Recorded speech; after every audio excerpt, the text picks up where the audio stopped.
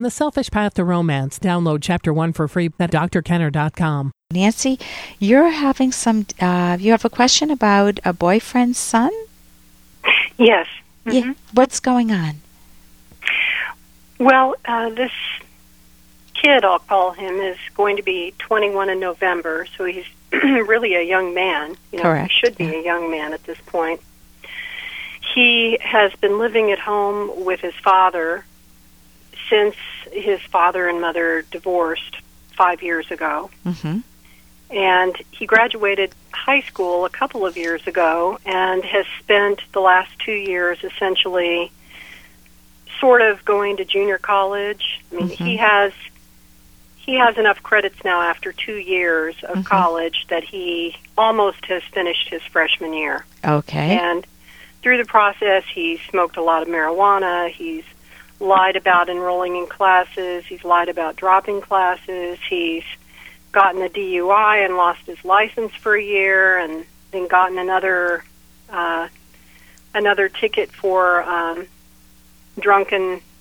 being drunk in public. Okay. So that now he's lost his license for another year. Who drives him around?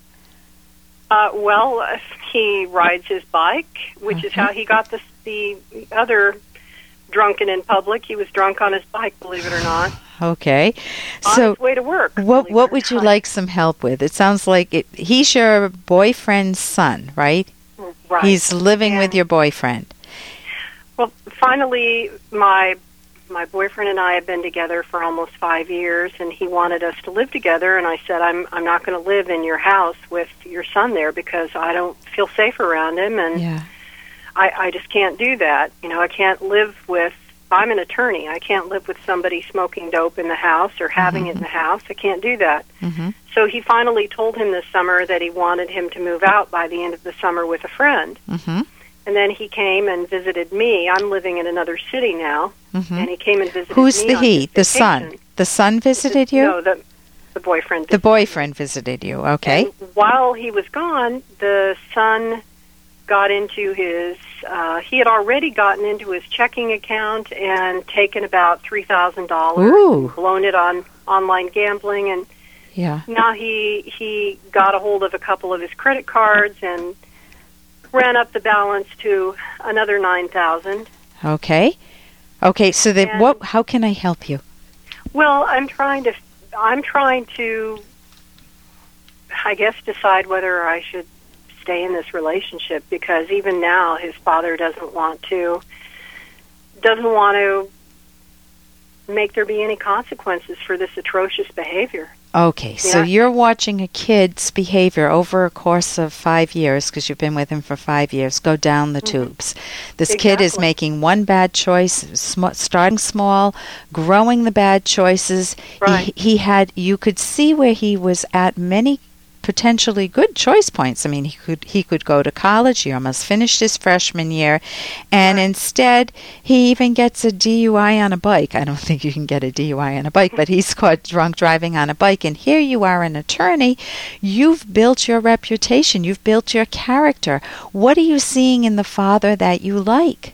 Hey, I got to interrupt this because we've got to pay some bills. 30 seconds, that's it. A very quick ad, and then Ellen will be back. Romance. I wish I knew more about what girls want from a relationship. Boy, I wish I knew more about what I want. Where's that ad I saw? Here it is. The Selfish Path to Romance, a serious romance guidebook. Download Chapter 1 for free at selfishromance.com and buy it at amazon.com. The Selfish Path to Romance. That is interesting. You've built your reputation. You've built your character. What are you seeing in the father that you like?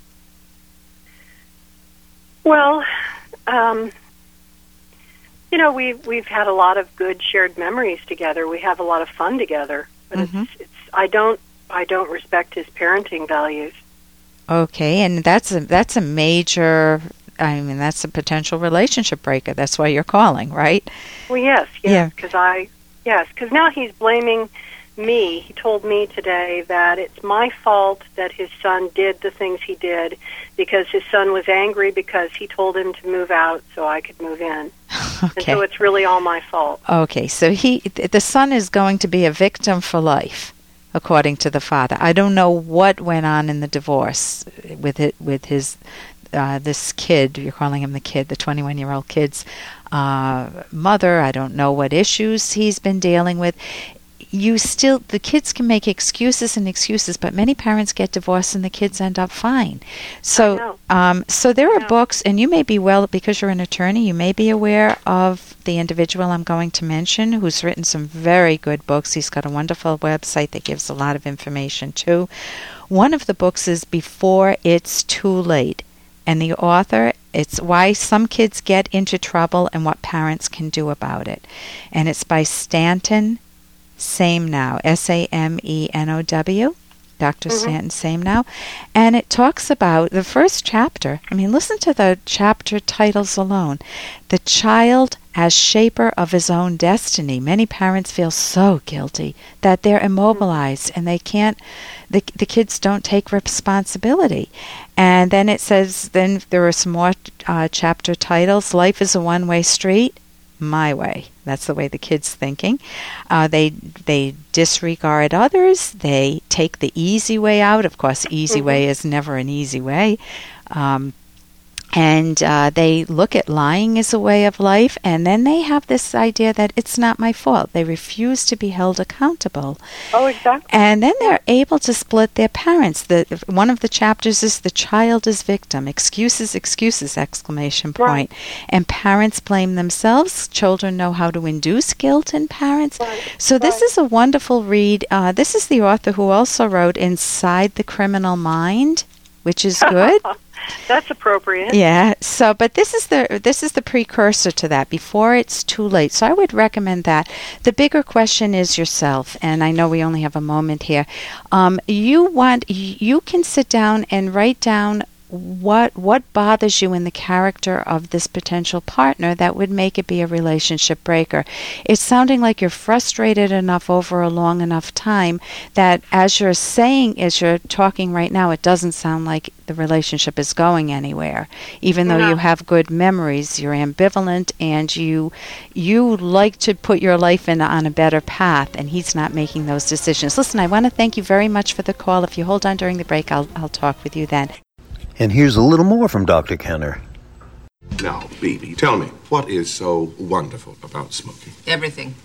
I like the way a fresh, firm pack feels in my hand. I like peeling away that little piece of cellophane and seeing a twinkle in the light, coaxing that first sweet cylinder out of its hiding place and bringing it slowly up to my lips, striking a match, watching it burst into a perfect little flame and knowing that soon that flame will be inside me. I love the first puff, pulling it into my lungs, little fingers of smoke filling me, caressing me, feeling that warmth penetrate deeper and deeper till I think I'm going to burst, then whoosh, watching it flow out of me in a lovely, sinuous cloud. No two ever quite the same.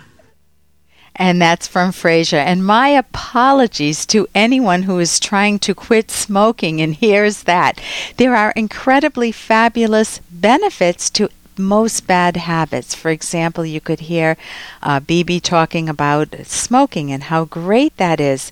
Or drinking. I mean, drinking can help you drown your worries. But it also helps you drown your worries, which is a problem because you don't deal with them. And smoking, even though it gives you some short-term benefits, it can give you a rush. Long-term, it can do a heck of a lot of damage. We have a friend who just had esophageal cancer. I don't know whether it was caused by smoking, but smoking does damage lungs. I mean, you can look at the lungs at a science museum. Clean, I mean, who thinks about their lungs, right? But clean pink lungs, and then you see the black lungs of somebody who's been smoking. So it does a lot of damage. Now, can you go up to somebody and say, okay, listen, it does a lot of damage, so you need to quit smoking? The answer is, that's not going to convince them. They need to talk themselves out of smoking. And you cannot force somebody else's mind. It is truly their body. It is truly their life. And you can give them information, and you can also become an incredible nag in their life. You don't want to create that in your close relationships. So it's an art, it's a skill, and to give information in a way that's received by the other person as a thank you, as, oh, I'm so glad you let me know that, rather than nagging them, which will usually encourage them to rebel against you. And we all know that with kids too. For more Dr. Kenner podcast, go to drkenner.com and please listen to this ad. Here's an excerpt from The Selfish Path to Romance, the Serious Romance Guidebook by clinical psychologist Dr. Ellen Kenner and Dr. Edwin Locke. If you're in love, you will take great interest in your partner's personal well-being. Showing mutual concern deepens your feelings of being valued by one another, and it's important to preserve each other's dignity while doing so. Showing concern for your partner's physical health in a way that's not belittling or paternalistic is important. This takes tact, and in some cases, subtlety. You and your partner should get regular checkups, including age and sex-appropriate tests. If a partner is resistant, a gentle reminder may do the trick. In other cases, a more direct approach may be needed. Honey, it would mean a lot to me if you got your annual checkup. You can download Chapter 1 for free by going to drkenner.com. And you can buy The Selfish Path to Romance at amazon.com.